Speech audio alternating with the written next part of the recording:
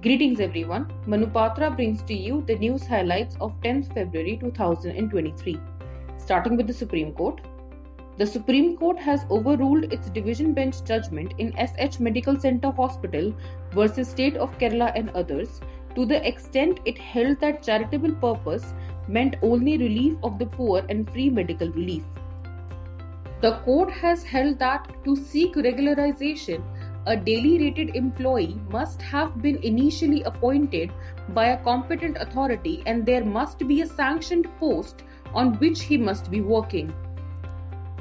The Supreme Court 5-judge Constitution Bench has referred the question of the validity of the practice of excommunication prevalent among the Dawoodi Bohras to a 9-judge bench constituted to decide the correctness of the first Sabarimala judgment.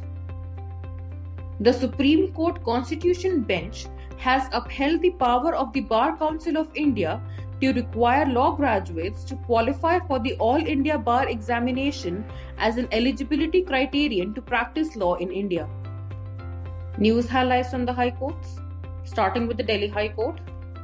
The Delhi High Court has held that period within which party is required to approach court for constitution of arbitral tribunal cannot be conflated with limitation period for invoking arbitration agreement. Thus, delay in taking steps for constitution of tribunal would not render claims as time-barred.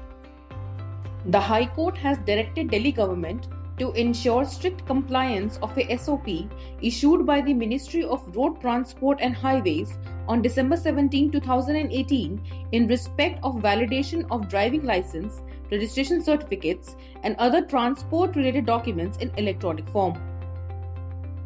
The High Court, while observing that merely because there is no express provision in CPC regarding in-camera proceedings does not mean that such proceedings cannot be allowed by the court, has held that the same can be allowed to be held in appropriate cases under Section 151 of CPC.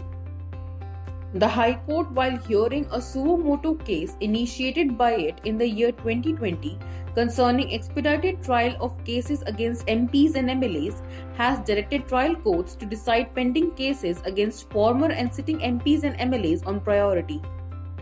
News highlights from other high courts in the country. The Kerala High Court has held that in the absence of enough evidence that the gold ornaments given to the wife at the time of marriage was entrusted by her to her husband or her in-laws, it would not be possible to recover the same under the Prevention of Dowry Act 1961. This concludes the news for today. Thank you so much.